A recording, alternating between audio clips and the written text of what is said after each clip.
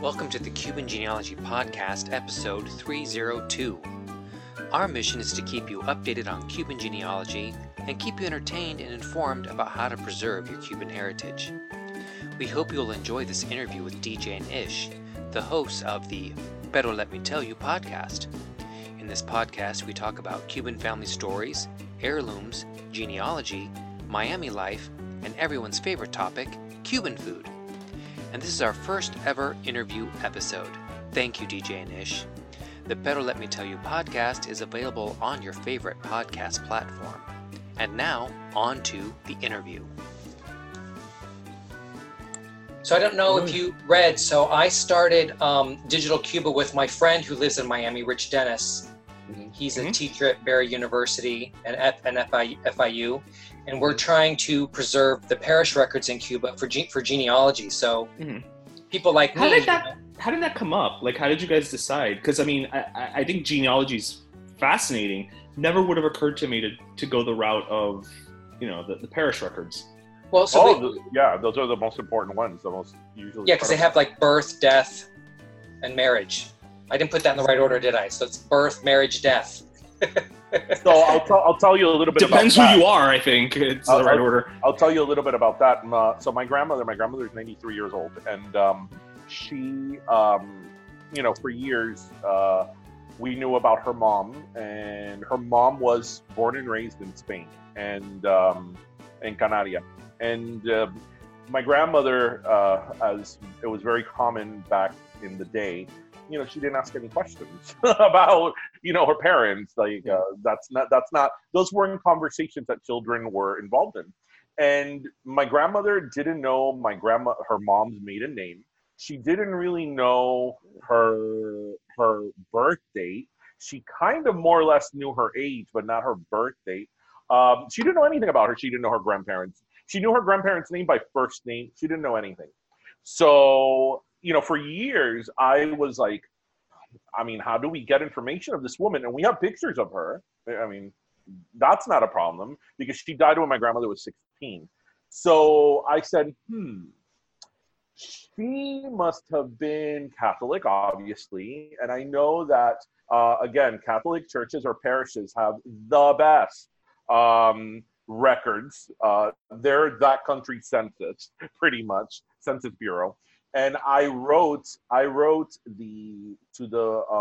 one of the churches in Gran Canaria, and I told them, this is who I'm looking for. This is the name of her parents. This is what we think is her name, and this would be approximately her age. And they sent us her birth certificate. Wow. Mm-hmm. Wow. Yeah. And we were right on the name of the grandparents. The grandparents. The mother was Josefina, and the father was Antonio. So we were correct on the name of the grandparents. So whoever got my letter put two and two together, even though I didn't have the complete information. They were like, okay, Josefina and Antonio, who gave birth to Maria Josefina, more or less around this time. Yeah. Yes, it just takes a long time. Like, so you see like Ancestry.com and these websites, like, they don't have stuff for Cubans or for Latin Americans. No, so I even go to the conventions and it's just, English and Irish and German kind of focus. They don't, Latin America, Spanish speakers, they're just not, they don't really pay attention to them too much. So do you think it's just because it historically hasn't been the best in record keeping, or do you think it's just a matter of, for those companies in particular, the expansion, like they go, little by little by little by little, and so they're focusing on English-speaking countries first, and then expand, or? Well, most of it's through the LDS Church. Mm-hmm. So that, obviously it's not the Catholic Church. So that, to me, that's a very, Anglo-focused religion in the U.S. that's had they've had a history with some racial problems. So I think they're trying to get out of that. Right. So I've talked to them, but Cuba is so complicated as far as like trying to get your information. Like Mexico's, easier. Well, Venezuela's not easy right now, but Argentina's easier. But Cuba's super complicated. But Cuba has like 500 years of history, so it's a very rich, a lot of interesting here. Like with those Cuban stories, you don't have to make anything up. You just go off real stories. And it's there. You could do soap operas and never have to make anything up. So, and like DJ said, there was a break in my family because part of my family was in Cuba and the other half came here, and there's just this this painful break, you know. And what's also difficult about Cuba is because, again, back to the records of parishes, is that because Christianity or religion was outlawed after the revolution, that's where it stopped. So those records don't go past a certain date. They don't go past a certain date, or they do. If there's still kind of churches that kind of kept on and did. It's not like official like it used to be at once upon a time. Yeah, it's a cluster. Like, because I signed up for Ancestry.com, and I found a lot of things about my paternal grandmother, because my paternal grandmother, they came to the United States in 1962, and then they went to Sacramento, California, and they lived there for a while. So I found things about her, but I didn't find, obviously, anything before that. So I'm surprised that you haven't just, gone off and looked on your own, Darian. Because I mean, you love. As long as I've known you, you love history, and I mean, honestly, so let me give Brian a little bit of background. I'm writing a book about my grandmother, my maternal grandmother, the 93-year-old one, because she was raised in an orphanage in Cuba in the 1930s. So I kind of created this story that's kind of the anchor of, but that's not what the book is about, because she was raised in an American orphanage. So I grew up with stories about this lady called Mrs. Williams and how she was so special to my grandmother, and how they celebrated Christmas in the orphanage, and how even for that, I mean, imagine being in an orphanage in the 1930s of all times, in an island in like Cuba, like that must have been horrible.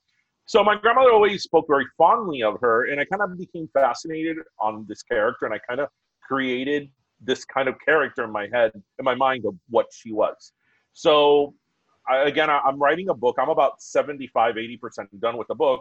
The part of the book I have not written is where I would go to Cuba. The main protagonist of the book, he goes to Cuba. And I wanted to, that's very important to me, because I want to write from a first perspective, because I can't write about Cuba from firsthand knowledge. And also, the real Mrs. Williams, the woman that my grandmother's talking about, they know where she's buried. It's in a very small cemetery in Cárdenas. And obviously she has an Anglo name. So I am thinking that if I am able to go to the cemetery and find her tombstone, I'm going to find her full name, her birth date, and when she died. So with that information, I could go back home to the States and then further look into her. So that's my goal. But now, obviously, with all the restrictions to flying to Cuba, who knows? What would be interesting for that is for you to like do video of your experience to like promote the book, or just. Oh yeah. So interesting.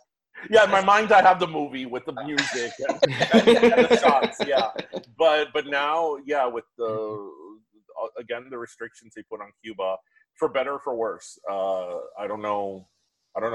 Nobody really knows what's going on with that, because some people could go, but then others can't, and who knows. No, right now you're not going to go either because with COVID. Well, so. Yes. right now we're not going anywhere. Right now we're all stuck at home. Yeah. So I've been to that cemetery. So I love cemeteries because I'm a little bit of an introvert. So like I don't have to like deal with people. The cemetery, no one really bothers you. You just go and do Hopefully. If they do, then you're in big trouble. So, at a parish, you're kind of at their mercy, Mm-hmm. So, but most of the parishes have been very helpful, and they want the digitization as well. They want to preserve those records because those books are disappearing. So about the 1700s, those books, like the pages are all stuck together, or there's bugs. I can see the bugs have eaten their way through a river through the book. So it's, like on an annual basis, we're losing all that information and all that connecting to people to the past. I get so many inquiries from young Cuban Americans that want to know, that are starting, and they, they're frustrated because we're not on Ancestry. And where do you start?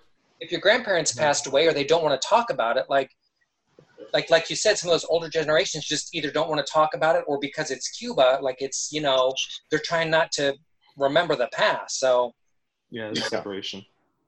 For us, it's very frustrating. So before I started, I went on a student visa the first time, and I went to Colon Cemetery that's in Havana. And that online, there were about 300 records, and I got that to 5,000 records.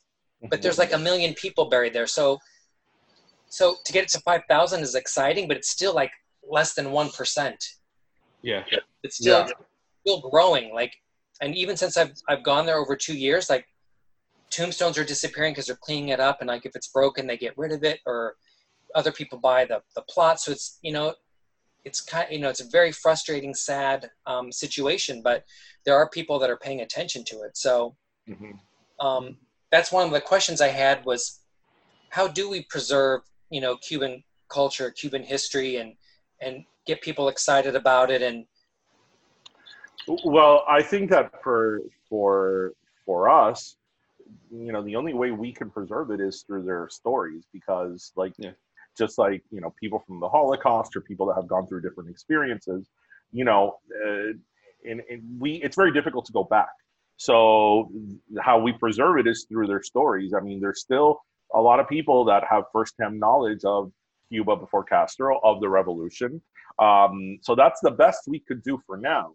And also, I think that a challenge for Cuba specifically is that whenever Cuba is fully liberated, or whatever you want to call it, this is a country that for 60 plus years, history has been written, by one side. So even just their own records and their own historical monuments and historical artifacts have to be like assessed in a different way, because they wrote their own history, whether true or not. They wrote their own narrative. They created their narrative. Yeah, and that in and of itself presents an interesting situation too, because when speaking the three of us, our Cuban heritage is based off of a Cuba that no longer exists. And moving forward, we're going to have to figure out a way to kind of reconcile that Cuba, which was very, very real, but at this point is also very, very tinged with nostalgia, which, as we know, is many times rose-colored glasses, with the people who are growing up now, who stayed, people who were born into it, who, don't know anything else. And it's, when we say heritage, is that encompassing of every experience, and how does that work? Because my grandparents never, because they left, early in the revolution. They didn't know my mother's side didn't know what it was to stand in line for food. You know what I mean? They didn't know, ¿cómo se llama la carta? El carnet. No, pero the one that the carnet. El carnet. Yeah. They didn't know, what it was to have a carnet and things like that. But then there's people who that's all that they've ever known. So whose heritage, becomes the quote unquote real one? And it's not that one is better than the other. But again, growing up over here in the States, I don't know what your experience was, because, you grew up in Arizona, so it's very different. But here in Miami, it was always this feeling of like, no, it's us Cubans and those Cubans. Yeah. And with each passing generation, that's changed in the sense of, when the people came in the Mariel in the 80s, it was like, oh, los Marielitos. Well, now in the 2000s, the Marielitos were okay. It was the Balseros. Now the Balseros are okay, and it's esa gente que vienen hoy en día. So it's going to be a very interesting journey to reconcile and preserve that heritage. Yeah, and even los Balseros, I'm sorry, los Marielitas, as they called them back then. Which this year, isn't it the anniversary? 40 years, yeah. But even them, they were raised, a lot of these people were raised. My parents came right before Mariel. So they were raised in that Cuba before Castro. We have friends who came in the Mariel. So, but the difference between the Marielitas and people now is that people now were born and raised in the system. Right. So their ideal of Cuba and what Cuba means to mean and their heritage is something completely different than other generations before. Even if you came in the 60s or even in the 80s, I think that the last wave of like, I want to say OC, like Cuba or Cuba BC before Castro was Guantanamo in 95. Yeah, I think that's fair. There were still people there in their 50s that came during Guantanamo that were raised in Cuba, before the revolution. So I think that was like the last wave of like mass immigration that came to the U.S. that kind of had ties to the old Cuba, but that was already 25 years ago. So, yeah, like the people that come now, like I have two cousins that they're both in their early to mid 20s that they got here like 3 or 4 years ago, and we have nothing in common with them, like in terms of our what we think of Cuba and what they think of Cuba. It's something completely different. And yet you guys have probably a lot of cultural similarities, but there's so many differences that, to your point, didn't exist when people would arrive before. Yeah. Like they didn't grow up. What's more Cuban, right, than having roasted pig in Nochebuena? Right? That is like, if you were to put it in like a list of Cubanism, that is like top 3, They didn't grow up with that because they don't have pork in Cuba. They haven't had pork in Cuba in decades. So that wasn't something that they grew up with. Like they celebrated Nochebuena, but like the ritual and the tradition of the pork, the actual pig, that's not something that's foreign to them. Whereas to us, it's like that is one of the biggest symbols of our heritage. And we all come from the same place. Mm-hmm. Yeah. Well, I got this notification from Ancestry a couple days ago. It said, your family's from Central and Western Cuba. They may have had cassava, and it was just so ridiculous. Like, telling me what my family may have eaten, and I'm like, I don't know why this is necessary. It's just so... Yeah. First of all, it's called yuca. Yeah. Okay. All right. Let's clarify that, Ancestry.com. It's not cassava. So I just find that... I don't know how much you want to get into this, but this is like a pet peeve of mine that in 107 episodes of our podcast, many times I've gone on rants about this. I just find that American society as a whole, or Anglo society, has no clue. Not necessarily in terms of Cuba, but just in terms of Latin American countries in general. I'm going to give you an example. Just the other day, I was at Trader Joe's, and they had a Cuban bowl. And I'm like, oh God, what was in it? I was like, It had like cilantro. It had some type of jalapeno sauce. I'm like, I don't even think there's a jalapeno in Cuba. I don't even think you could grow a jalapeno in Cuba. Not now. Not even ante. Right. Some type of jalapeno. And then it was yellow rice, but you could tell that it was spicy yellow rice, not like the yellow rice that we do that's based on a chicken broth or whatever. And then it had beans, but it wasn't like, it had black beans, but not los frijoles negros as we have it, like in the soup or whatever. Sí. It was just like black beans. And I'm like, bless their heart for trying. Like, you know what? They got it all wrong. Let's just put that out there. But I think that does speak a little bit to what you were saying, Brian, which is, how do we preserve the heritage? And I think there is an element to things like that. I mean, obviously here in Miami, we have some restaurants like Finca, for instance, which is it's fusion of Cuban food and Korean food. Now, obviously, Korean food is not Cuban food, but that's, I think, another way to preserve that heritage, which is to not just keep it, no, arroz con pollo, arroz con pollo, arroz con pollo. It's like, you know what? Let's make an arroz con pollo croqueta. Let's make, but that's a new way of preserving the heritage because you're not losing it. But you're preserving a heritage because even Finca, which is it's actually Cuban, Peruvian, and Korean. So it's three different cuisines. Well, that might have been the best example, but even Finca, what they have in Cuba, what they have in terms of Cuban cuisine that they mix it with everything, is spot on real Cuban food. So it's not like it's their version of whatever Cuban food may need. It's spot on. Frijoles negro are frijoles negro. They're not. And like, for example, the girl we know, the girl who set up the chef, Eileen Andrade, she went to Korea. I'm sorry, to Korea. Yeah. She was mentored there by someone, and I believe the same with the Peruvian food. So she has like the real authentic flavors, and she kind of created something with that. But what I'm saying is that the base is authentic, right? But that's how. But yes, but that is how you. I think ultimately that's another way of preserving it, because what you do when you do things like that is you're exposing it. You're exposing people who may not have gone to, La Carreta or whatever other Cuban restaurant, but they would go there, and all of a sudden they're like, oh, these beans are delicious. Oh, it's a plantain. Oh, what have you. They may not have gone to a Cuban restaurant per se.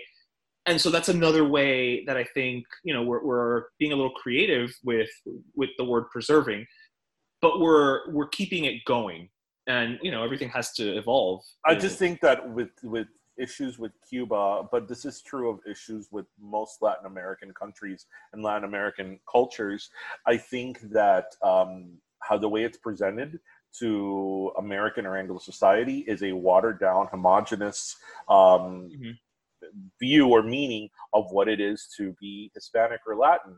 And it's wrong, because it's a lot of what they present to be Latin is Mexican based or mostly influenced by Mexico or Mexican culture. Mm-hmm. And even that is wrong, because,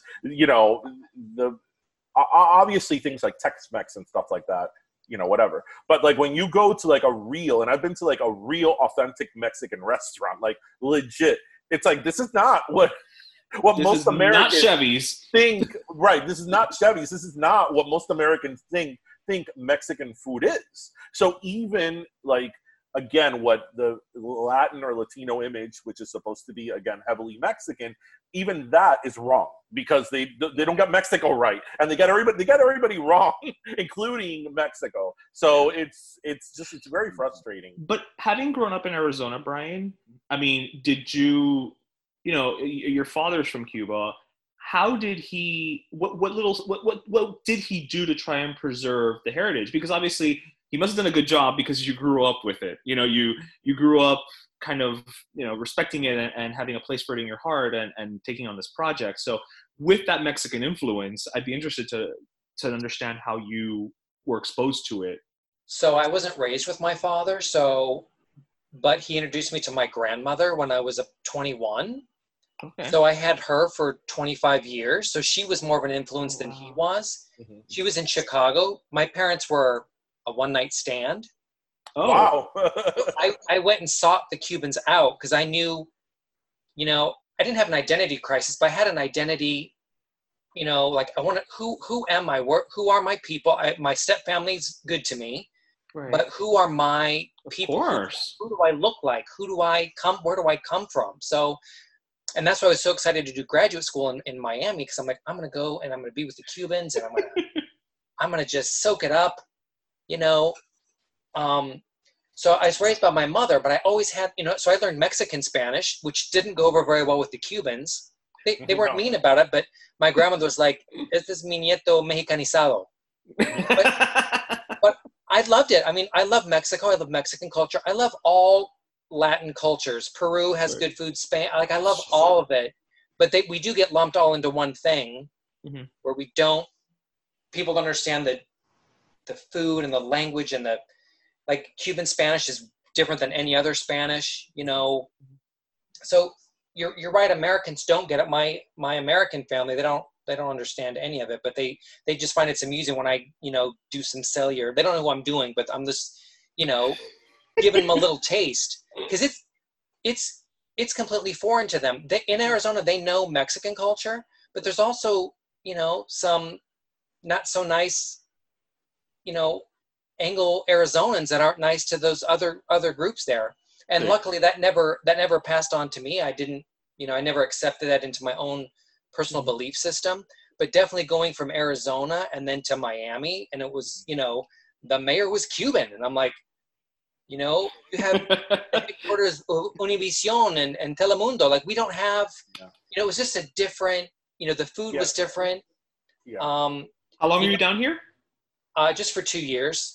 Okay. So it's funny when he said he was from Arizona and he's Cuban. I'm like, oh, that's 2 Cubans we know about from Arizona. It's the other one, right? Ish Rachel Campos. Rachel from the real world. Because I remember when she said she was Cuban, I'm like, what are you doing in Arizona? Like, what are they doing in Chicago? Like, why did my grandparents go to Chicago? Like, were they part of the relocation? No, so my grandparents' generation came over during Batista, so they didn't. It was the early 50s, so it wasn't related to 1959, 1960. Of course, I had other relatives that came over different points. Like my great grandmother came over in 1980 at 90 years old. Mm. Oh wow! Yeah, wow. God bless. From during the Mariel. But I also think that with you, something that may have been shocking when you moved to Miami is, and we've talked about this on our podcast, especially when we came back from California, is that the Latin experience in the West Coast is very different than the Latin experience in the East Coast. Because even New York is more similar in terms of the experience in Miami. Because in New York, from New York all the way to Miami, there's all types of Latin American, with Cubans, Colombians. I mean, here, yes, Cubans in Miami are the majority, but there's a lot of Venezuelans, Hondurans, Nicaraguans, Colombians. But I mean, a lot that they have their own little section, of town too. So, so it's very different because I feel that in the West Coast, everybody's Latino under kind of the umbrella of Mexican. Yes, Chicano, right, right. It's a more kind of, for better or for worse, like a more homogenized kind of experience than here. Because here in Miami, which is something that we've talked about in our podcast as well. Again, people are very like here. You're not like you're not Latino.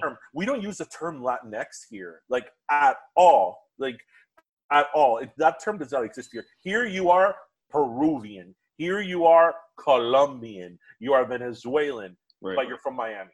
But you're from Miami. I'm from Miami. I'm from the 305. So it's like the culture of the city is very much part of your identity as a Latin person. So that's why I think people here kind of live harmoniously in the sense that we're all very different and we celebrate those differences. I mean, like here now, Peruvian food is like shit. Like so good. There's so many Peruvian restaurants now that everybody flocks to.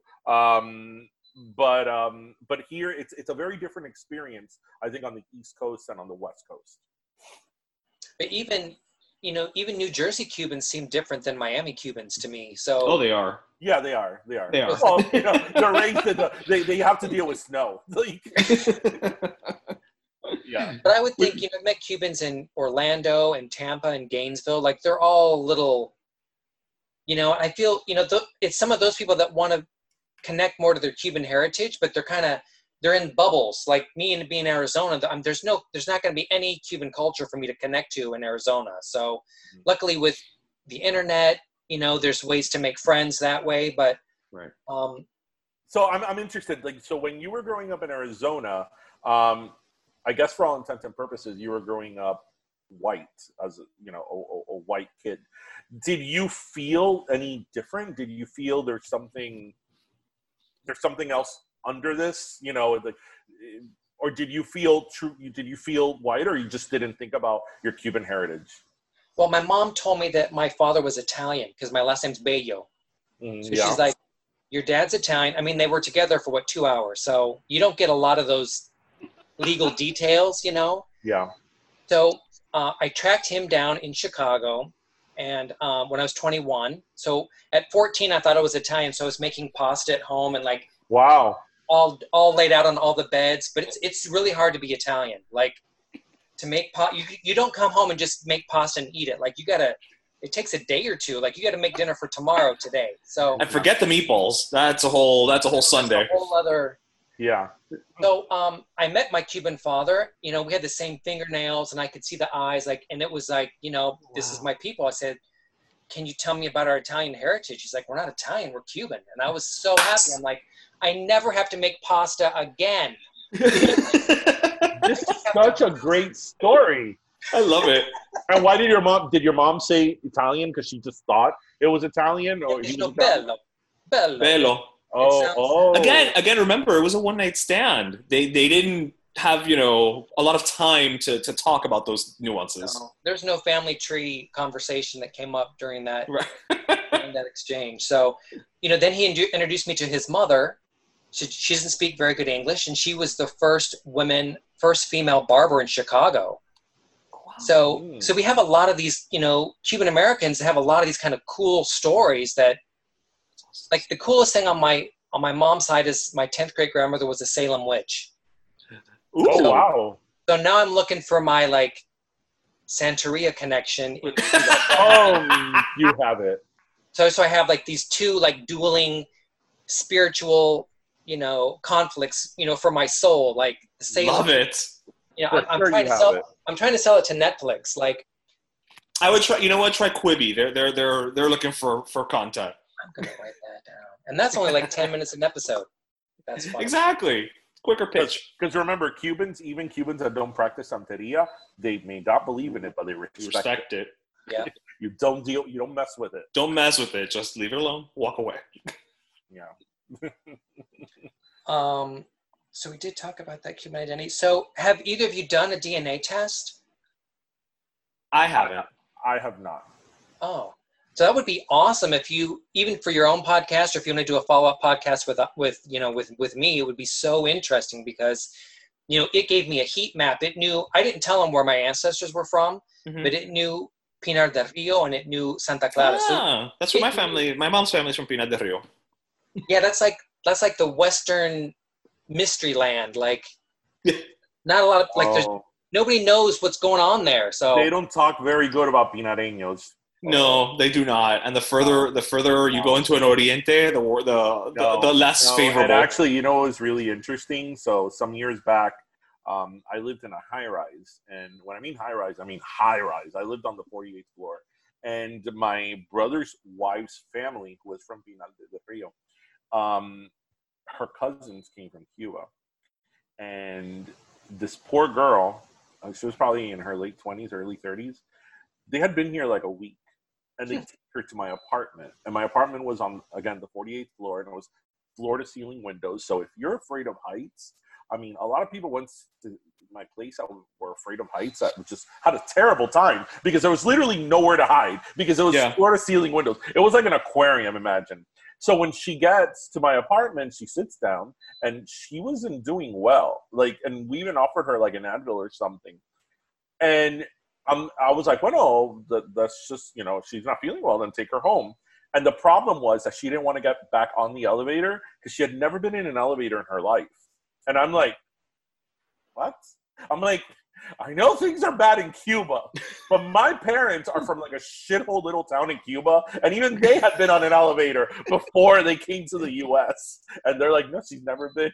And my mom tells me, except porque ella es de Pinar del Rio. And I'm like, so they don't have any buildings in Pinar del Rio that are more than 2 floors? That's it, 2 floors. Hasta ahí llegaron. I don't think I have ever been on an elevator in Cuba either. And I've only been to like Havana and Santa Clara, but I don't remember ever being in an elevator. I don't think. That's so. How was your experience in Havana?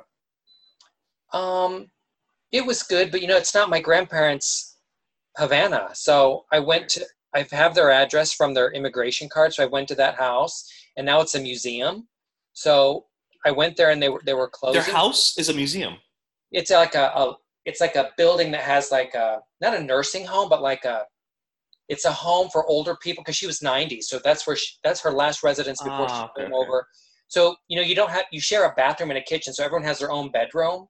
So it's kind of like a dorm for older people, but it was a really old building. So the guy let me in. He's like, you can go around, but don't touch anything, and just you can take a few photos. So he was super nice. It's near like the chocolate factory, the chocolate museum that's in Havana. So when I went to Old Havana, it was really overwhelming because it's kind of big, and there's like canyons of buildings. So DC, our tallest building is 12 stories, and they're not so close together. It's Havana's an old colonial town, so it's not. So I'd never really been in that environment before, but I really liked it there. When I was there, they were cleaning it up for the 500th birthday. Mm-hmm. So even though I've seen over 2 years, it's it's improved a lot. They're trying to paint stuff and I try not to spend too much time there because my family's from the middle, and then we were trying to focus on digitizing these churches. So. Claro. And I went to Matanzas, and like the transportation's not easy. You have to sit like in a 57 Chevy. My family comes from. Huh? My family is from the province of Matanza, but they're from a very small town called Calo Roja. Wow. Mm-hmm. Yeah, so I spent 2 days in the Matanzas cemetery taking pictures, and I get a little of these premonitions, and I knew I was going to find something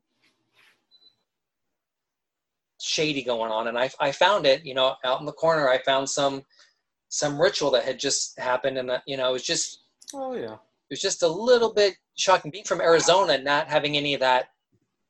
Yeah. No, you see some of that here. That's why if we would go, we'd be like, oh look, that's that ritual. How did you find Matanzas, the city? Because I hear it's very pretty. They call it the city of bridges.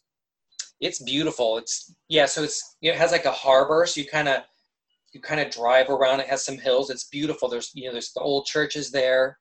The plaza's beautiful.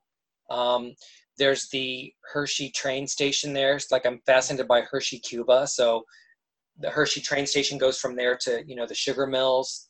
Mm-hmm. So it's a beautiful town. The cemetery is very big. So I took about 1,000 photos at that cemetery. I'm glad you mentioned the Hershey connection, because my grandfather, my maternal grandfather, he worked for La Central Progreso in there, and that was a sugar mill, and they provided sugar to Hershey's. Wow. Yeah. So I went to Hershey, Pennsylvania, and they let me have access to their Cuban documents. Mm-hmm. That nobody's interested in those documents. People want to know about Milton Hershey in Cuba, but no one's ever asked about the Cubans. Mm-hmm. So they let me copy employee rolls. I have a letter from the first. Mother. Wow. Yeah. So the mother that had the first baby at Hershey, at the Hershey plantation, she wrote a letter to Mr. Hershey. There's so many beautiful stories there, and nobody's paying attention. I follow every little thing, and I'm trying to, find. There's a lot of Cuban history that's in the U.S. that don't even have to go that far. Their archive's not online, but when I went in, they had this whole exhibit on Cuba, and I was like, I didn't know where to focus. Do I go to the library? Do I go to this exhibit? It was so amazing, and I'm taking pictures of anything that has a picture of a person with their name in it, because none of that information is documented in any one place. Mm-hmm. So if you do have a relative in Hershey, Cuba, and they were there for about from the 1918 to 1940, that's a big chunk of time. So my mom and my aunt, because how I guess it worked is that their job was sort of seasonal at the sugar mill. So my mom and my aunt, when they would move, they had their house in Calo Roja, which is where they were born and raised. But then when he worked whatever amount of time of the year at La Central, and they would live there, and it was more like a farm atmosphere, obviously. So that's why my mom and my aunt, growing up, and this would have been in the 50s, they had pictures of them growing up both in the farm and more in the city. But the city they lived in had 5,000 people, so so that wasn't much of a city, but yeah. Well, and some of those cities have been renamed, so it gets confusing. Yeah. No, theirs is still named. Oh, good. Yeah, it's. My mom says it's a shithole. That's what she calls it, the shithole. Oh. Because it's a really small town. They grew up in. It has one street, one main street, and when we were talking about the nostalgic Cuba, my parents even before BC, before Castro. Obviously, they talk fondly about Cuba because that's where they grew up in. but they're like, like the first time my parents ever went to like a club or like a disco was here in the United States. Yeah, yeah, and it was really bad for them. Like I think when you grew up in a small town, because they had people from a comité, you know, in every block, there was more. They were under a microscope, Right. and they had a lot less. I mean, if the whole country was suffering in terms of resources, they had even less resources there. Like I often tell the story that my parents got married within a day of each other in terms of my aunt and my uncle. So my dad's brother and my mom's sister are married. You got that? Yep. My mom's sister and my dad's brother got married. The two brothers married the two sisters. So my mom and my mom and my dad got married one day, and my aunt and my uncle got married another day. And I'm like, well, why did you do that? Like, you couldn't go to each other. Literally the following day. I'm like, you couldn't go to each other's weddings. And my mom was, and the answer for that was that the one wedding dress que Palacio del Novio tenía, that is when it was available. That's why my mom and my aunt got married in the same wedding dress. And the church that they got married in, they got in a very, very small church. That's when it was available. So it wasn't like when you would pick it. It was whenever it was available. And I think that like the next availability would have been like a whole year later or something like that. So that's why they ended up getting married consecutive days. It wasn't because they wanted to. It was because they didn't have another choice. That's an amazing story. Is this all going in your book? No, that's not part of my book. That's not part of my book. But actually, what I do want to do, aside from the whole book, is because my grandmother is quite the storyteller, and especially when she's alone with me, she's quite the storyteller.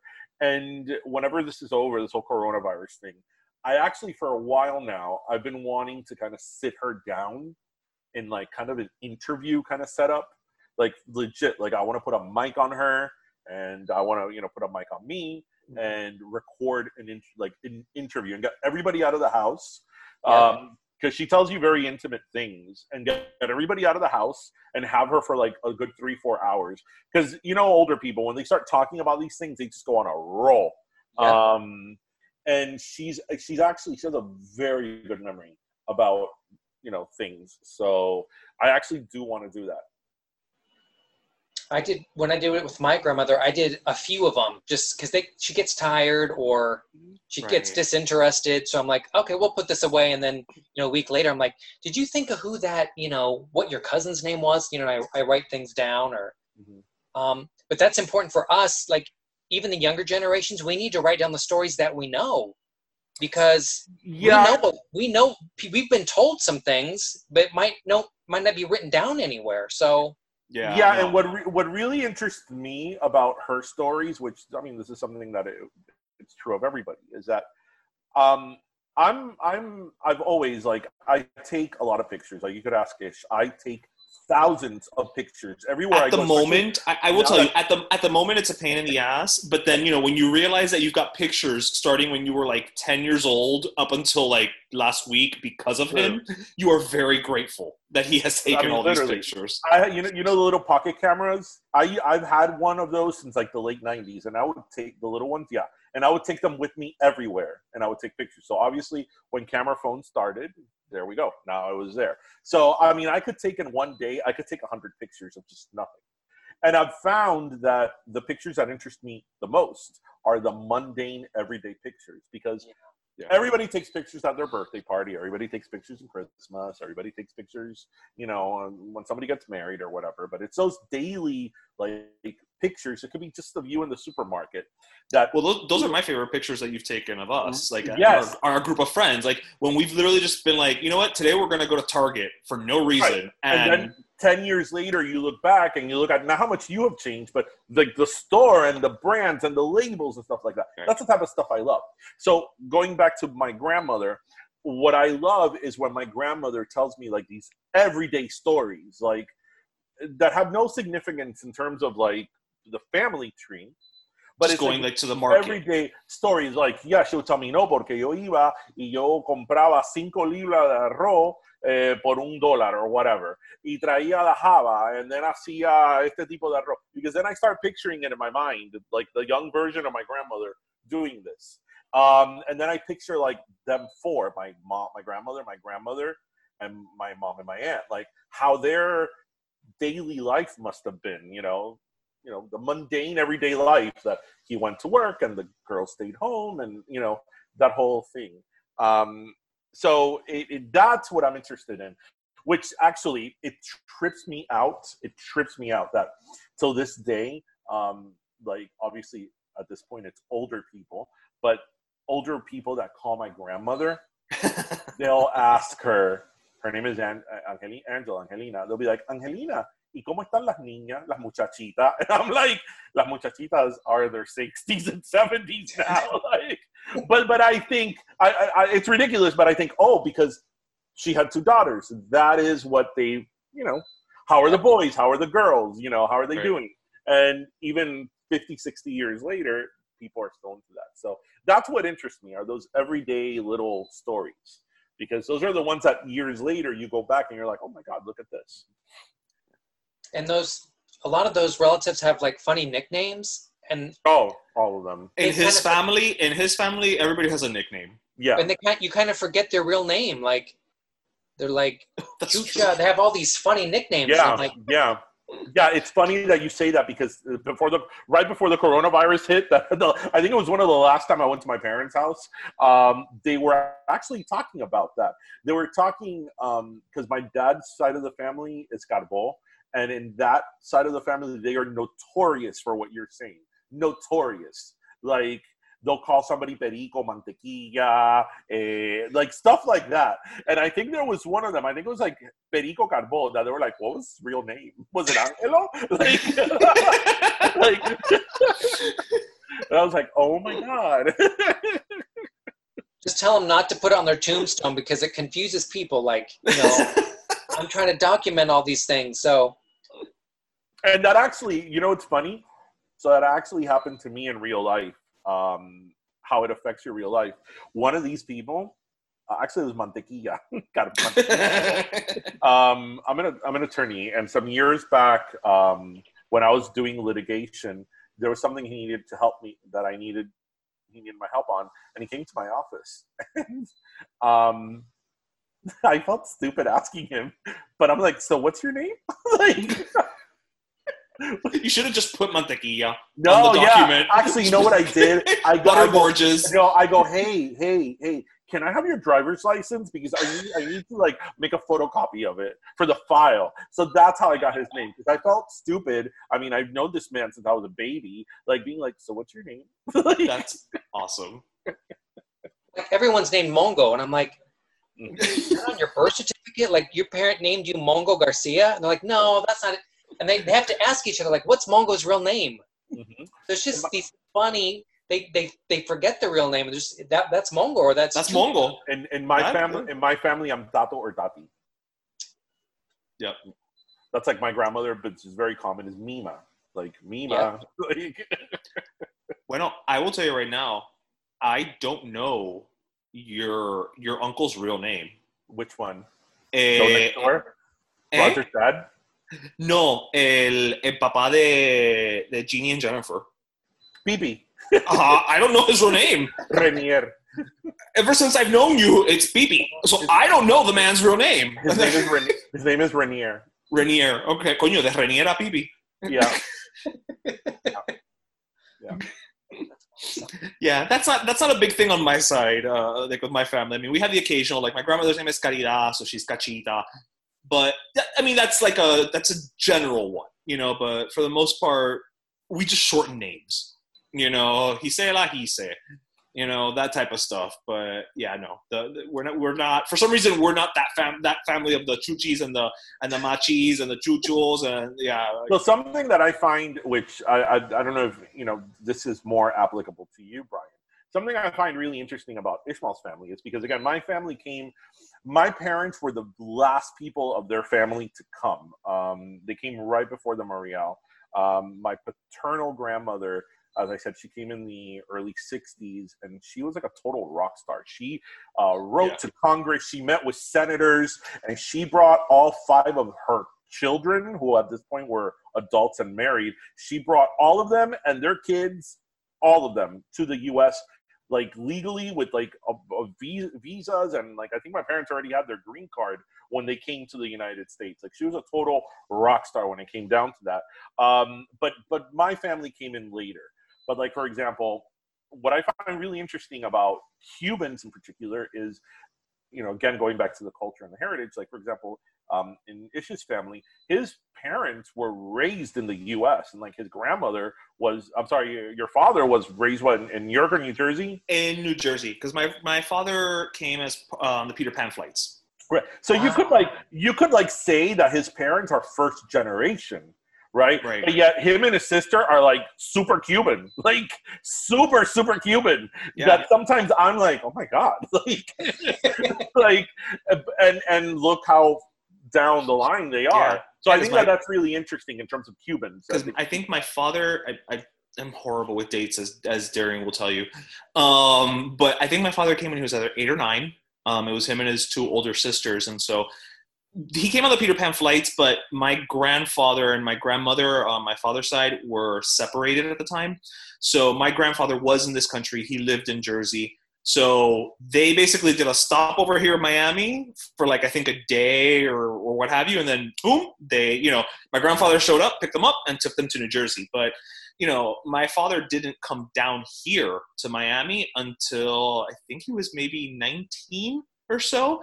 And basically the only reason he did that is because by that point, my grandmother had come to this country with their 2 younger siblings as well. And everybody had just come down to Miami. The migration from Jersey to Miami had started, and my dad was kind of like the last one up there. And he's like, "Well, screw that. If mom's going down, then I'll just join the rest of the family." But my mother came when she was middle school age, give or take, about 6th grade, and so straight to Miami. So my mother, can tell you stories of seeing Miami literally through the years. And yet it's funny because my father, growing up in Jersey, my father's English is a little bit better. My mother, again, she's been here for like 50 plus years. And it's like, sometimes I tell her, I'm like, and like me and my sister laugh and we're horrible people for it. I know. But it's just like, how is it that mom grew up in this country and she has this thick accent? Like she just got here maybe 10 years ago. You know what I mean? And yeah, they're totally different. Like totally different. It's fascinating to me. Your mom and your dad, totally different. It's fascinating to me. And yet, even still growing up in Jersey and New York in the North, my father has very like Cuban type values. You know what I mean? Where you would think, oh, well, he grew up ahí, en norte, and whatever. And and no, so it's weird. It's almost like some things are just ingrained in us in some weird way or shape or form. But I find that interesting about Cubans in particular, because there's a lot of other like people that like come the first generation, like the second generation doesn't even speak Spanish, and Cubans are very big about that. I have a 6-year-old and he speaks Spanish because I'm like, you are going to speak Spanish. Whether when you're an adult you want to use it or not, that's your problem. But you are learning Spanish, and when until he started preschool, he spoke only Spanish. He spoke Spanish better than I did. Everybody spoke to him in Spanish on purpose. And now that he's in kindergarten, he's going through that phase of like, Spanish is not cool. And I'm like, you'll grow out of it. You'll grow out of it. You went through that phase. I went through that phase. Yeah, you go through a phase that you're like, because with me, like I remember as a kid, I would watch American sitcoms and be like, that is not my family. Like we don't have meatloaf for dinner and sit quietly around the table. So for me, I had a problem kind of like, feeling like where is exactly my place. But I think that now, especially that we're society, in terms of society, we're a lot more like aware of our heritage, and now it's kind of really cool to celebrate it. It was very important that he speaks Spanish. I don't think that not speaking the language makes you any more or less proud, but I mean, if I can teach him the language, I am, because why wouldn't I? I recently saw something actually, she didn't coin the phrase, but it was Jenny Lorenzo who actually was speaking about this. She did a video, and just so happened to have seen it this morning. And she talks about she's obviously like us, Cuban American, and she calls it living in the hyphen. Mm-hmm. Where you are, she calls it living in the hyphen, but I call it like, I'm not 50-50, I'm 100-100. Where it's like, I am 100% with the Cuban culture as far as what I was raised in the Cuban culture, and I feel 100% in the American culture because I grew up in the United States. Mm-hmm. And I think that's what it comes down to is it's, you're not either or, you're both. You're both simultaneously. Brian, have you watched Que Pasa USA? I started watching it on YouTube because everyone was talking about it, and I'm like, I like learning to be more Cuban. So sure. I started watching it. The phrases, like I'm probably gonna have to keep learning that the rest of my life, because Cuban, like little phrases, like there's so many things that aren't in a textbook. Do you know the history of that show? It was started like 1980 or no, it ran from 76 to 80, and it actually won an Emmy. It's an Emmy award-winning show, and it was on public television because at that time, since Cubans were so many Cubans were coming to South Florida, public television down here kind of made up the show, in terms of like entertainment and both like learning of the culture for Americans that lived here, and for Cubans also to kind of understand the culture. And what we always say about that show is the legacy of it. Just let me give you an example. That show last year here in Miami, they actually did a stage play of it, of Que Pasa USA 40 years later, and many of the original actors were in it. Because that show has never lost its popularity, never. And there's DVD box sets of it, and I mean that show has never ever been off the air either. It's still run on public television here in Miami. And the reason why I asked you if you've seen that show is Que Pasa USA. When I mean that it perfectly captured the Cuban experience, especially at that time in Miami, is an understatement. Like, you watch that show, that was my house. That was my parents, my grandparents. That was our culture. That's why that show has lived on for so long, because from the way they speak to the references they make in Miami, Voy a ir a Zaire, that was a very popular store here in the 70s and 80s. So the way they speak it's lightning in a bottle. No other show, like One Day at a Time, is great. It comes close in its attempt, and it comes close. And there's parts of we interviewed Gloria Calderon Kellett, who is a writer, creator of One Day at a Time. And when you watch that show, you could tell it was written by somebody who's Cuban, right? Because there's just certain things that you can't fake. And there's other shows that have come close, but Que Pasa USA is like kind of the benchmark. Because if you want to know exactly what the Cuban experience is, that is the show to watch. If for better or for worse. And actually, in our interview with Jenny Lorenzo, we talked about Que Pasa USA, and she made a really good point of how the flaw of the characters, because there are shows there are episodes in that show that there's racism, there's homophobia, that you look at it from the lens of 2020, and you're like, oh my God. Did they just say that? But that's our people. That's our people, for better or worse. But the thing is that those characters are supposed to be flawed, because you have, no matter who you are, you have someone in your family that makes those comments that you're kind of like, holy shit, like, what the hell did you just say? And the characters are supposed to be flawed. They're not supposed to be, right. People you look up to. They're supposed to be flawed. So I encourage you to really like watch it, or even they sell the DVDs on Amazon. It's 39 episodes, and again, it touches upon everything of Cuban culture, of like the real legit Cuban culture, from overbearing. And then what's really cool about it, if you've seen a few episodes, is that you probably noticed that it's the grandparents, the parents, and the kids. So you have that whole thing, how the kids are Americanized. The grandparents are always talking about old Cuba, and the parents are somewhere in the middle, which that is very realistic to that time, especially. So, I mean, we can't talk about Que Pasa USA enough. Yeah, we could spend like another 4 hours just talking about it. Like, yeah, we still watch it till this day, and we crack up. I will say we have interviewed our fair share of phenomenal people. We've met, because of this podcast, we've met some super duper top tier, talent, writers, actors, singers, etc. And I think you will agree with me, Darian, one of the pinnacles of having this podcast is when we didn't get to interview him, but we went to an art showing of the actor who played the father on Que Pasa USA. Wow. And for us, it was like I'm getting a little teary-eyed right now, actually, because it was like finally meeting family.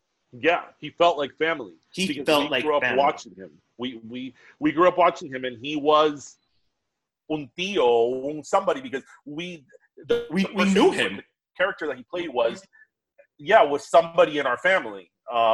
So it's a great show. I mean, we can't stress it enough. And again, so great that 40 years later, there was a stage show here, and the stage show did so well that I think they extended it a bunch of times. So originally it was only going to run, I think, for like maybe 2 weekends. Okay, at like one of the biggest performance centers here, the Arts Center. It kept selling out, and I think it still only did weekend showings, but I think it ran for like a month and a half, and it was only supposed to be 2 weekends. Yeah. No, I think it even ran for longer than that, because I think it went away for like it went right, and then they came. Yes, and then it came back again because of overwhelming. It was like overwhelming the response, right. because of how relevant 40 years later the show still is. So watch it. Watch. Try to see if you're looking at on it. What would be like the top 5 episodes we should tell him to watch? The episode of the reality show when that's the pilot. No, the pilot is a quinceañera. The pilot is a quinceañera. I would say the episode of when they come to do like a reality show at their house of what a Cuban family is. That one is hilarious. The citizenship test. The citizenship test, definitely. When they're practicing to become a citizen. And I love the garage sale. The garage sale is a great one, yeah. The garage sale is a good one. So, and I think I would say the one where Carmen has a computer friend. Yes. That one's a little controversial, but for all the right reasons.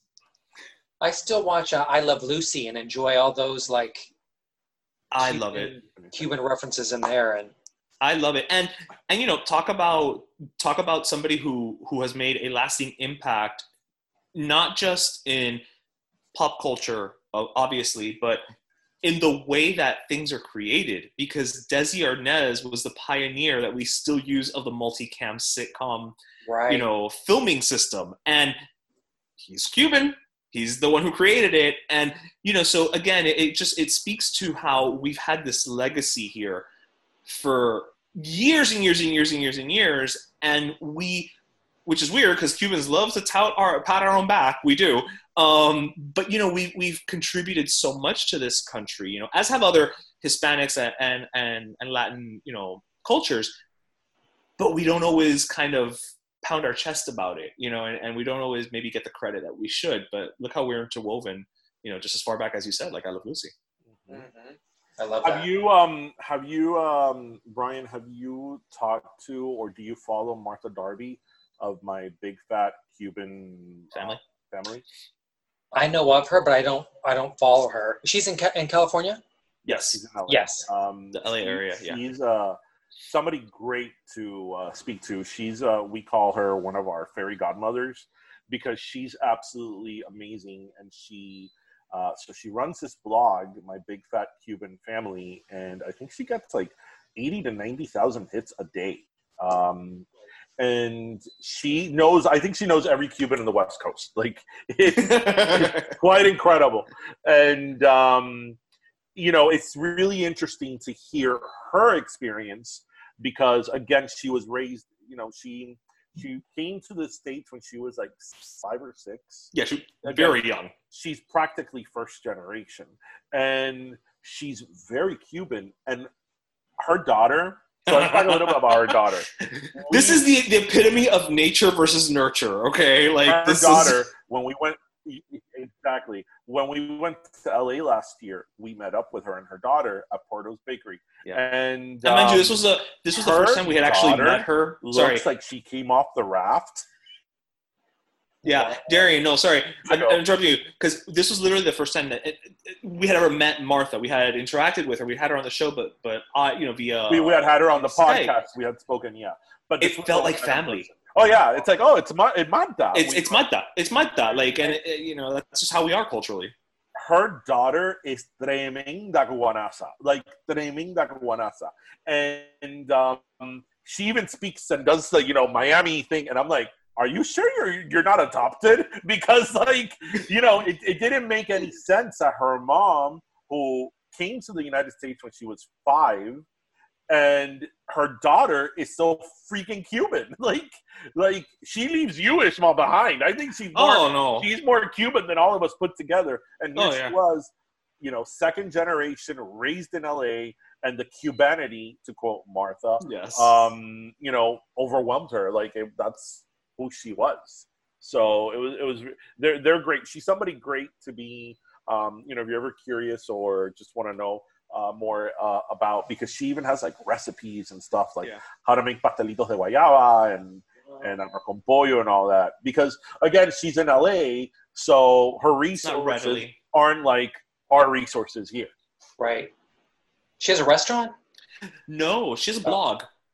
She has a blog, but I mean, she might as well have a restaurant because she's always cooking and making all these things, and she grew up with that.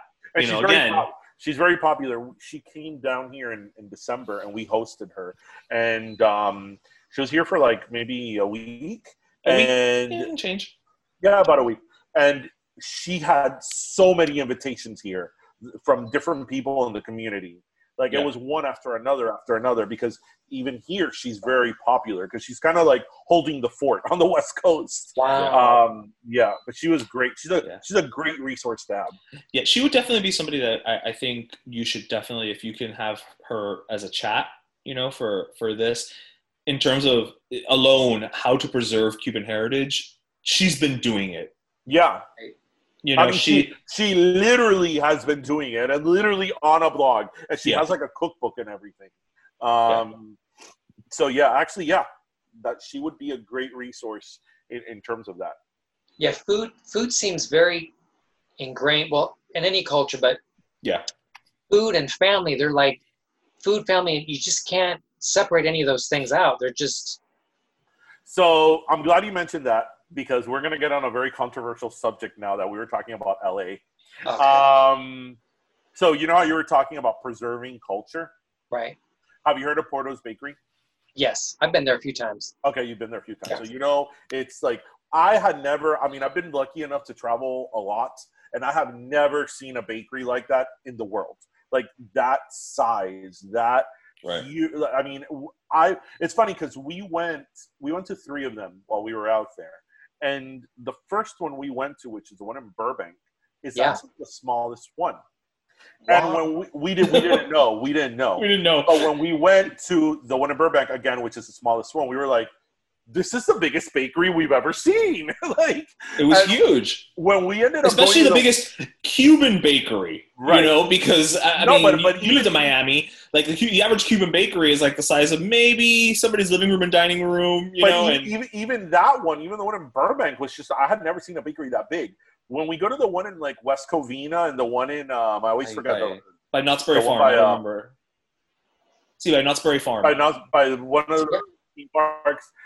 Those are the size of BJ's, or Costco. They're enormous and they're beautiful. I mean, they're just beautiful. Architecturally, they're just stunning, and everything is so perfect. And there's such a huge array of different desserts and breads and coffees and stuff like that, and meals. They actually have food there.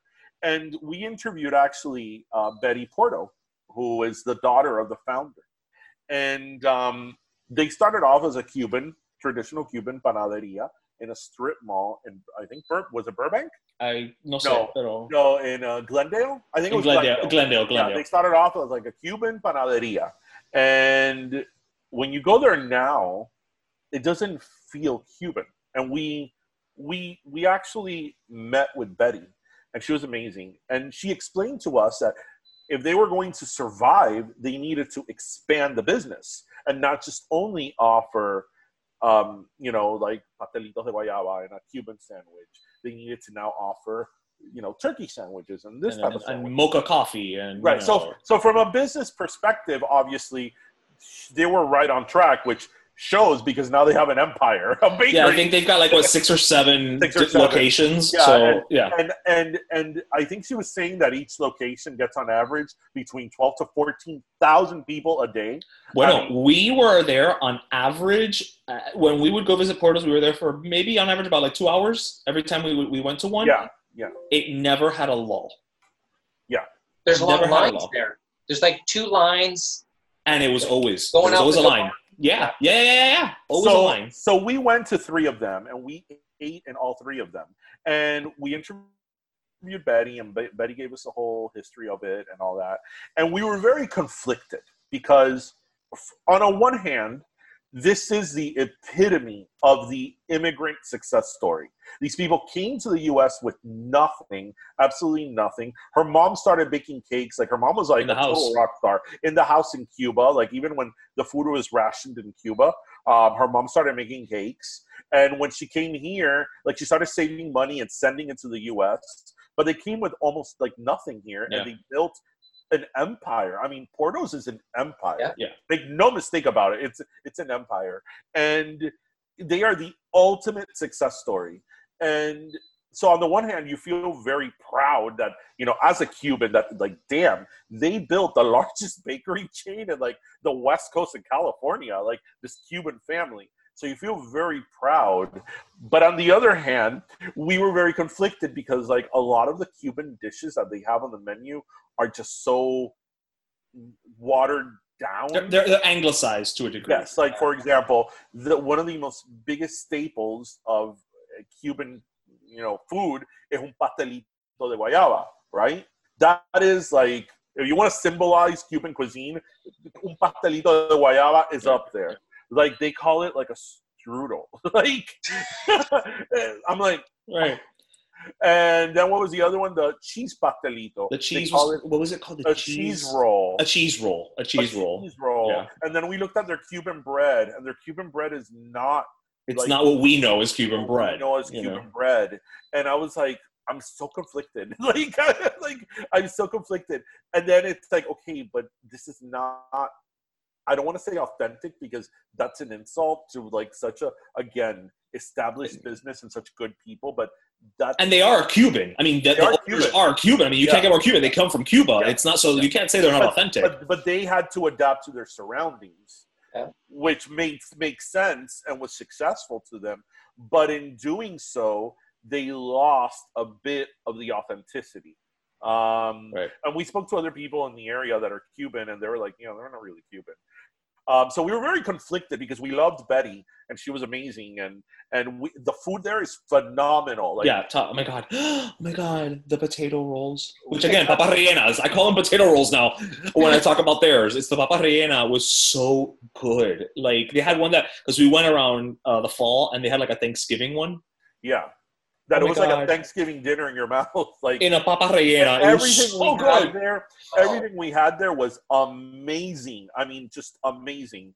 But again, in terms of like now talking about specifically about Cuban heritage and Cuban food, it's not. It's not authentic. But again, I go back to like my thing, right? It may not be quote unquote authentic, whatever that means. But is that also a different way of preserving the heritage? Right, because but I don't think it is. I don't think it is. I don't think it is. But you're adapting, Right, but you're adapting to something that no longer is what it really was. We just have to decide where the benchmark is. Like, is the benchmark 1958 Cuba, or is it 2020? Like, it's a little hard to. I still love it there. Oh my God, I love it there too. And when we go back to California, we're gonna go to Portos. I mean, just have no mistake about it. But it's. And again, I want to make it very clear: we're not knocking Portos. At all. Again, what those people have built is that is the best immigrant success story I had ever heard. Like, it is amazing what those people did, and they did it through hard work. Right. Because coincidentally, the Porto family is related to one of my assistants at work. So I know also from her end, those people, it was blood, sweat, and tears what they built. And again, if I was them, I would have done the same thing. If from a business perspective, from a business perspective means expanding my menu and changing my staples, I would do it as well. So, no criticism to it. But again, if we're talking specifically about authenticity, about what it is. And fair enough. But then, we go back to the question of how do we preserve it? You know what? Ultimately, it's what you're doing, Brian, which is, telling those stories. It's what we're trying to do by interviewing, a Betty Porto. And it's like, you know what? You're looking at that menu and we're saying, this isn't really Cuban bread. Yeah, but you know what? You listen to the story and they are Cuban. They have that story. They, and you touched on this too, Darian, which is you have to just be storytellers, because the minute that you stop telling these stories, people forget. People won't realize it, because right now, for instance, to continue on the Portos, it's no longer Portos Cuban. It's called Portos. Mm-hmm. So the average person may not know. They may think they're Italian. Like your story, Brian. Because Porto could be Portuguese. Yep. Mm-hmm. So you have to keep telling the stories so that we don't lose that visibility. Well, I love that in their boxes, they have pictures of the family. Yeah. And in the store, they have like murals of like the family. So I love that. I when I first saw their packaging, I'm like, oh my God, this is great, because it has that whole legacy thing. But it is tricky. It is very tricky, because then I also think, actually, somebody who's Cuban who grew up in LA, and that is what they had from the very beginning, Portos, that is what they know un pastelito to be. Right. So when you ask Cuban bread, so when you ask them, what is a Cuban pastelito? This is a Cuban pastelito, even if it is not, 100% authentic. So, that's another factor, that each person has their own, or could have their own definition of whatever, whether it's cuisine or what have you. Well, I went to a Stefan Kitchen in March when I was down in Miami. Mm-hmm.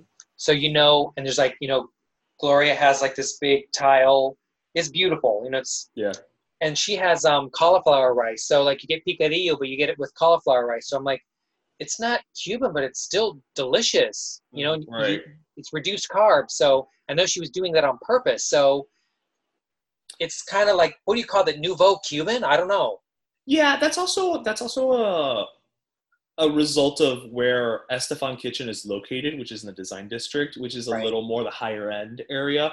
So, if you're going to go to an Estefan Kitchen in the design district next to, Gucci and Ferragamo and all those other places, you're probably not going to pay.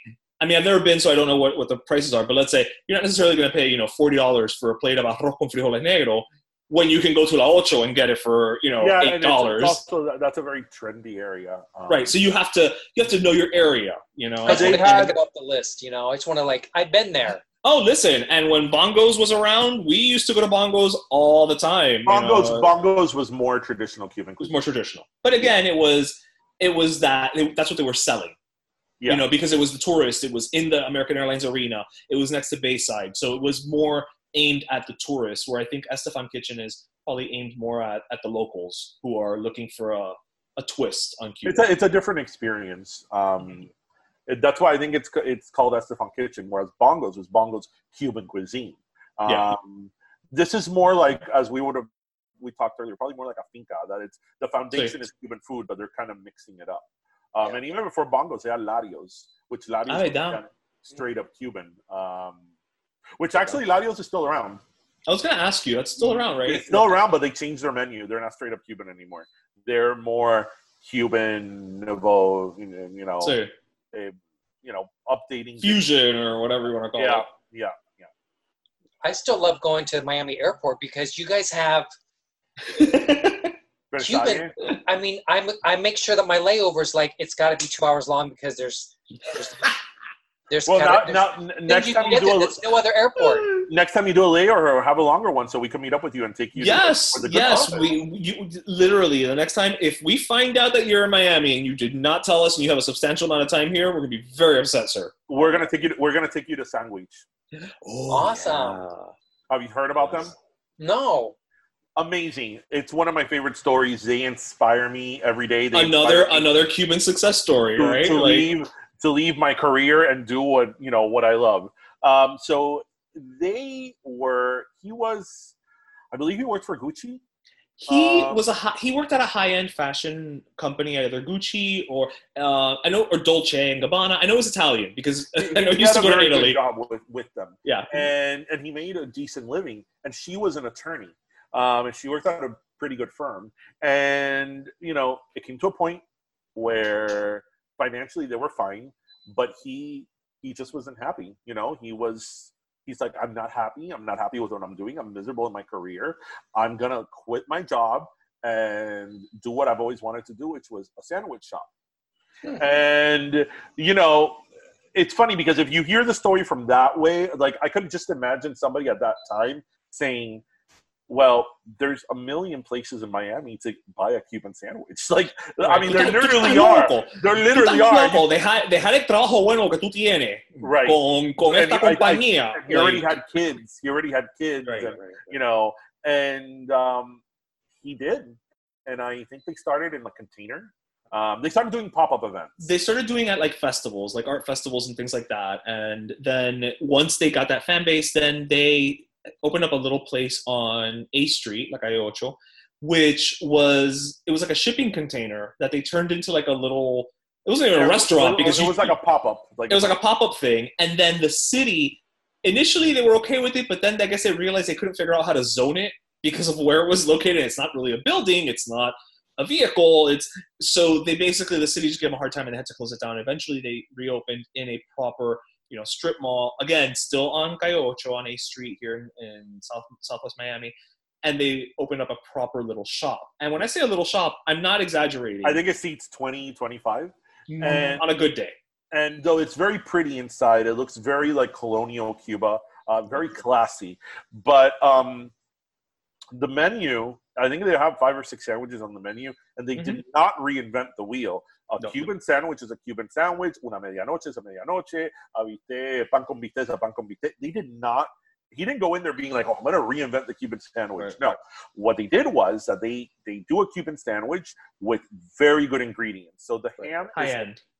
Best ham you're going to get. The pork is a good pork. The Swiss cheese is a good Swiss cheese. Because, a downside to that is that a lot of Cuban restaurants and all that, they use like the cheapest ham, like the cheapest Swiss cheese with the cheapest bread. So, as we know, it's all about the quality of ingredients.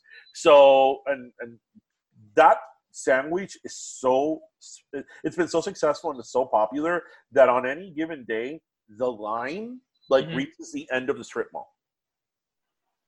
And the wife eventually quit her job as an attorney as well, and now they run this sandwich shop. Yep. Yeah, I'd like to go there.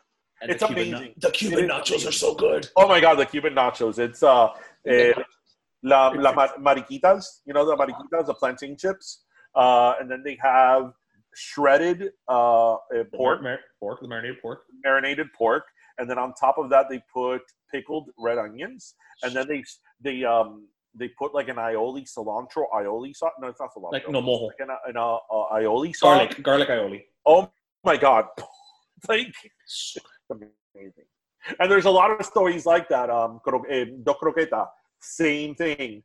They opened up a croqueta establishment and it's super successful. And again, you think like croqueta, you could get a croqueta anywhere in Miami. Like, what are you doing? Right. But they're doing it with top ingredients. So a regular ham croqueta tastes different because and they did expand the menu. Like Do Croqueta has some like flavors that are out there, but it's still a croqueta. So it's like there's a lot happening right now in Miami. I feel that I don't know if this is, I think it's nationwide, but I feel that especially here, there's kind of been like a renaissance of heritage. Like people are very now all about heritage. And opening up restaurants, opening up stores. Like, do you know Martha of Miami? There's Martha of LA, and there's Martha of Miami. Those like, Marthas. Actually, there's wearing is Martha of Miami, Miami AF. So she opened up a lot. Her kind of claim to fame in terms of her merchandise was this shirt that says Cuban bread, but BRED. Yeah. Right? And it's in the logo of the Cuban bread. That's probably her most popular shirt. Yeah. So she had an entire line of Cubanisms and Miami-isms and all that. And it's become so popular that she opened up her own brick and mortar store. And I mean, you go in there and you're gonna crack up at like the t-shirts and stuff. But there's also somebody who has another interesting story, because she comes, her parents actually own a chain of shops here in Miami, the Balsang, that was opened up, and her parents came, they were immigrants. They came to this country as well. They opened up this shop. The goal was to provide, quality products for people looking to send items back to Cuba in the 80s, during when that was like the big thing. You had everybody would pack the gusano when you go to Cuba and pack it full of stuff, and so you'd go to Balsang. And so she always grew up with that sense of culture, because not only are her parents Cuban, and they're born in the island and they came to this country, but that was the crux of their company, of their business, was being part of the community, and making sure that everything we do it has the community in mind. And what people in Cuba now are having a hard time, I'm making this up, having a hard time finding socks. You know what? We're going to up our stocks of socks that we have in our stores, because we know that's what people need right now, and that's what people are going to want to send over there. So, she, having grown up with that, has become, Martha of Miami is her moniker, but she really is Miami. She's the epitome of Miami, and enveloped in that is her Cuban heritage. Mm-hmm.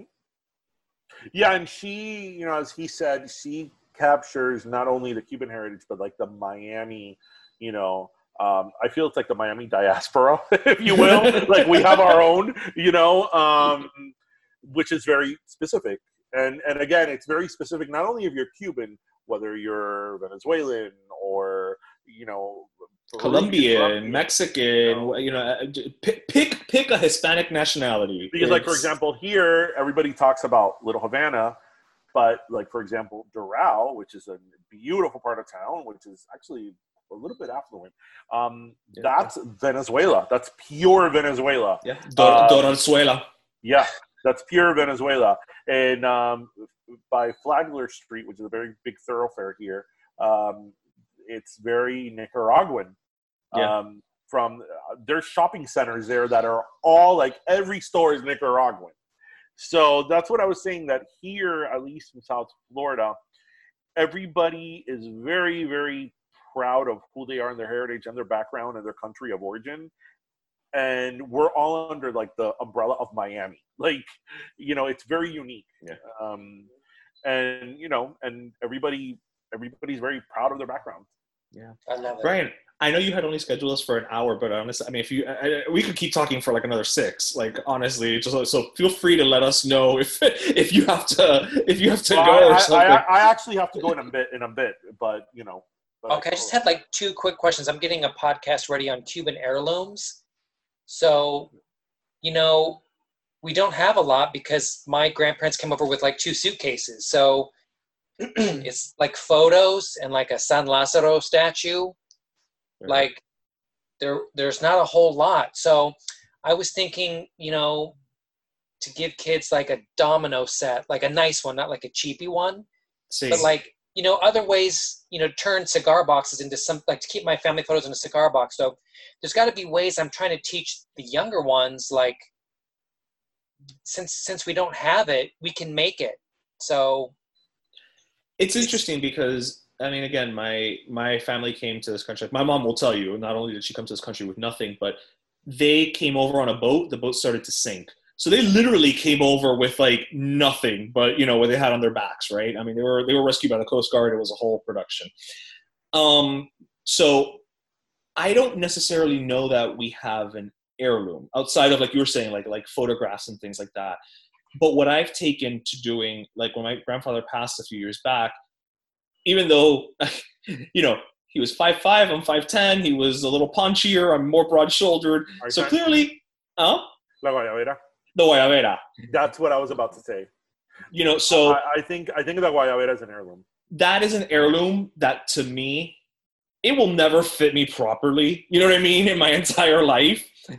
But that's my heirloom. And I don't have children of my own, but I will pass that on to, you know, my nephews and things like that. And I think that because we are the children of immigrants or the descendants of immigrants who came to this country with very little, smaller things maybe hold more significance to us and become passable. When my father's mother passed away years ago, I told my dad, the only thing I want, when I was maybe 6 or 7, she took me to eat at McDonald's or what have you. And they had the Berenstein Bears had like the little toys, and I had the Happy Meal. And I gave her the little toy. And she always kept it. And when she passed away, that was all I wanted. And I still have it here in my house. Wow. So, you know, those are the little things that, is it a Cuban heirloom?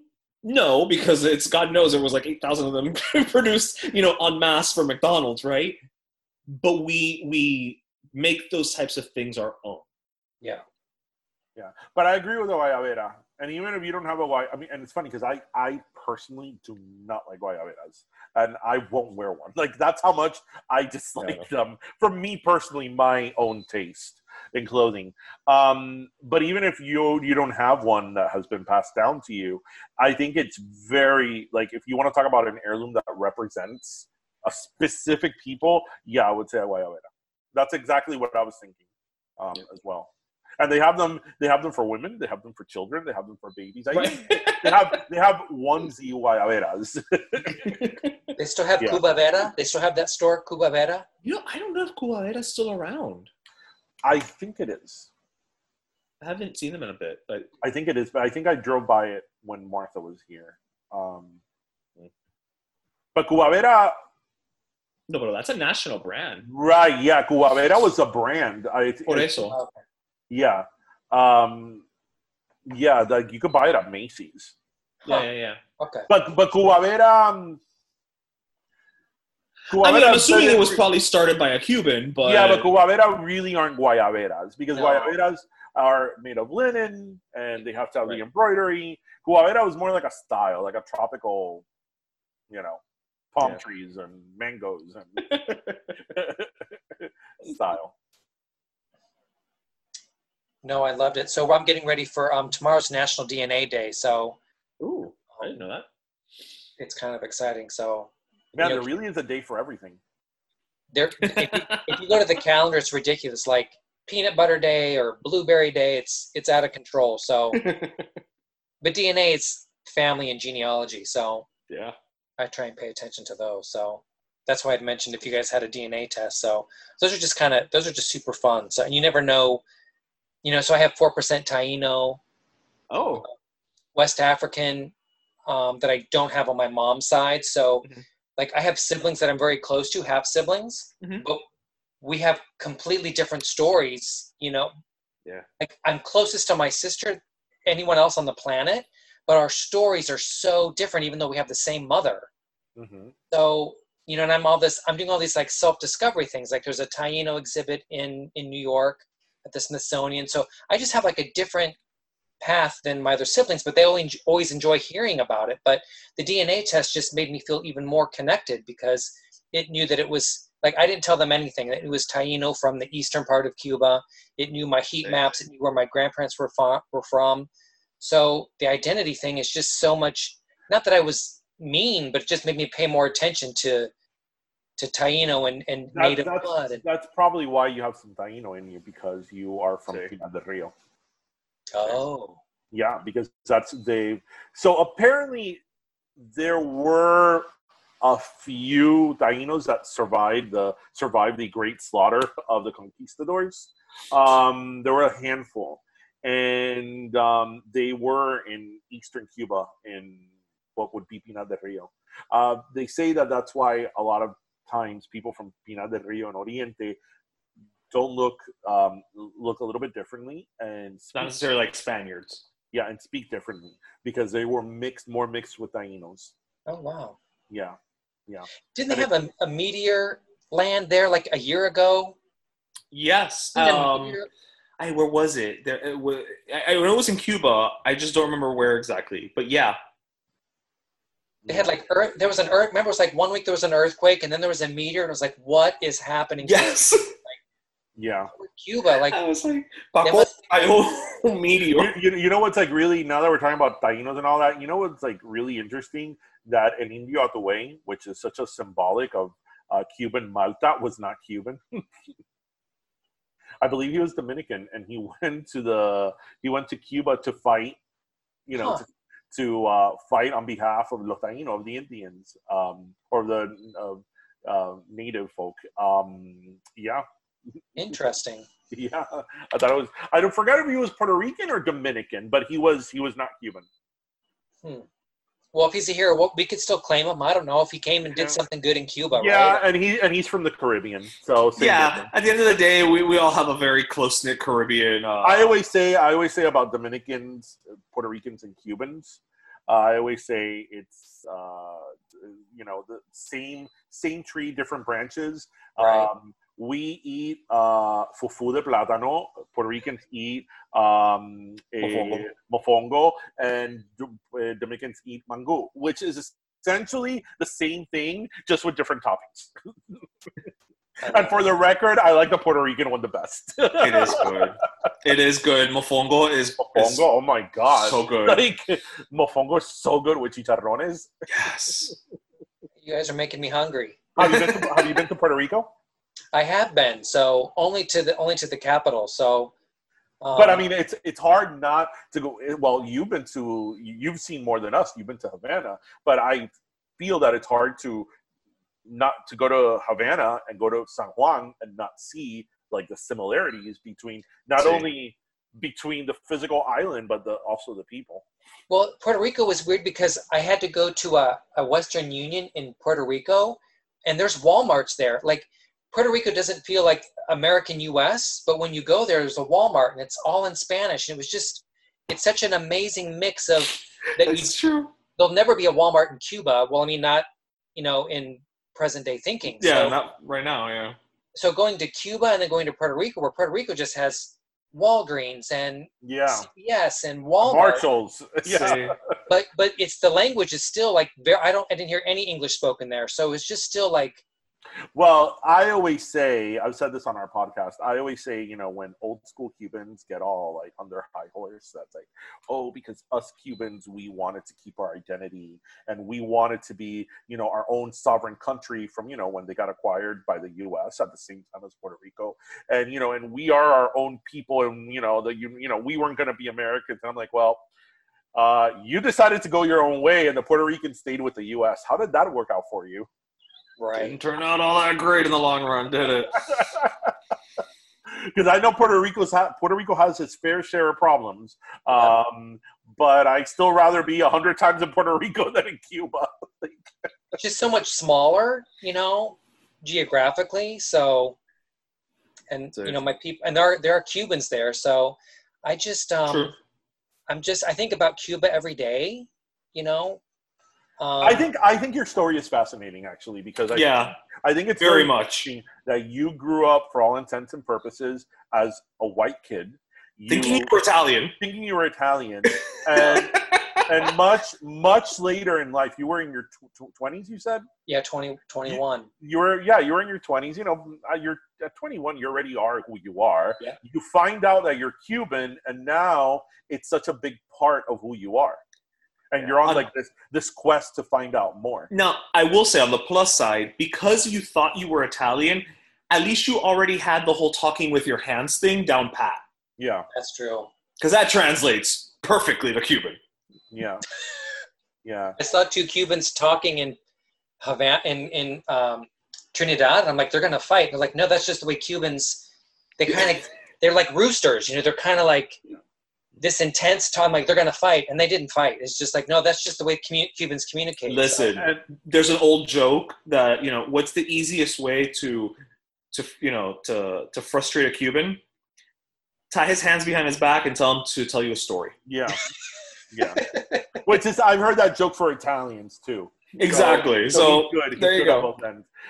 Let me ask you now, with like everything you know about Cubans and now yourself, are you able to spot Cubans? Am I able to what? Spot Cubans?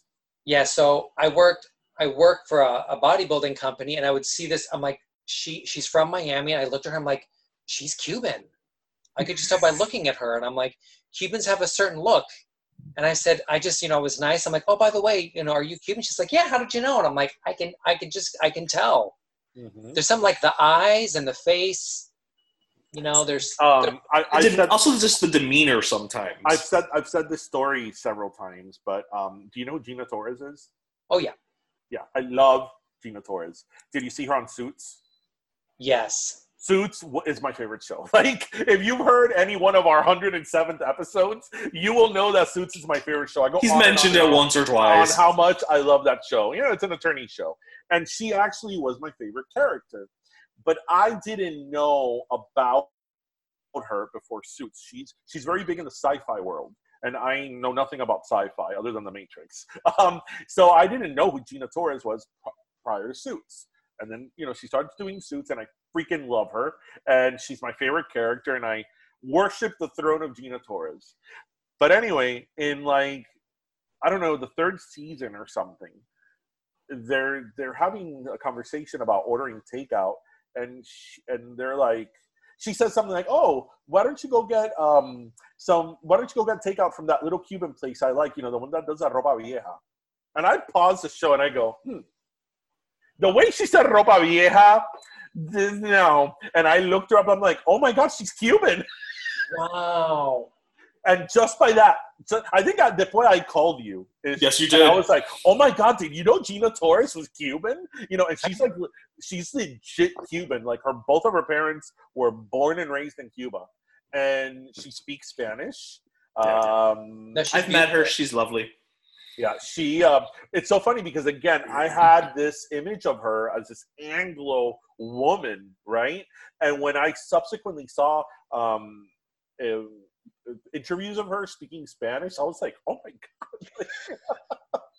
Like, just the other day on her Instagram, Gloria Calderon Kellett sent her a care box with una cafetera and Cuban. And she's like, oh my God, my friend got me una cafetera, like very Cuban, and café cubano y una tacita. And I'm like, she's keeping the heritage going. But there you go. This image I had of her was so different than what she really was. But yeah, the moment she said, "Oh, are you gonna get Cuban?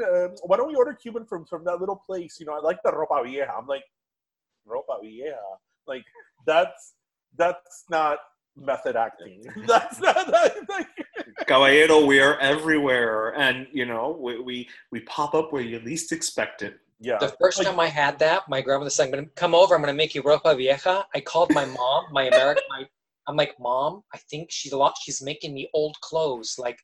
I called it dirty clothes because wasn't right. So I called my mom. I'm like, "Mom, I don't want to eat at her house because she's making something called ropa sucia or something like that." I went over there and it had been cooking all day. It was the most delicious thing. And my mom's like, "Are you okay? Did you survive the dinner?" I'm like, It wasn't what I thought. It's not.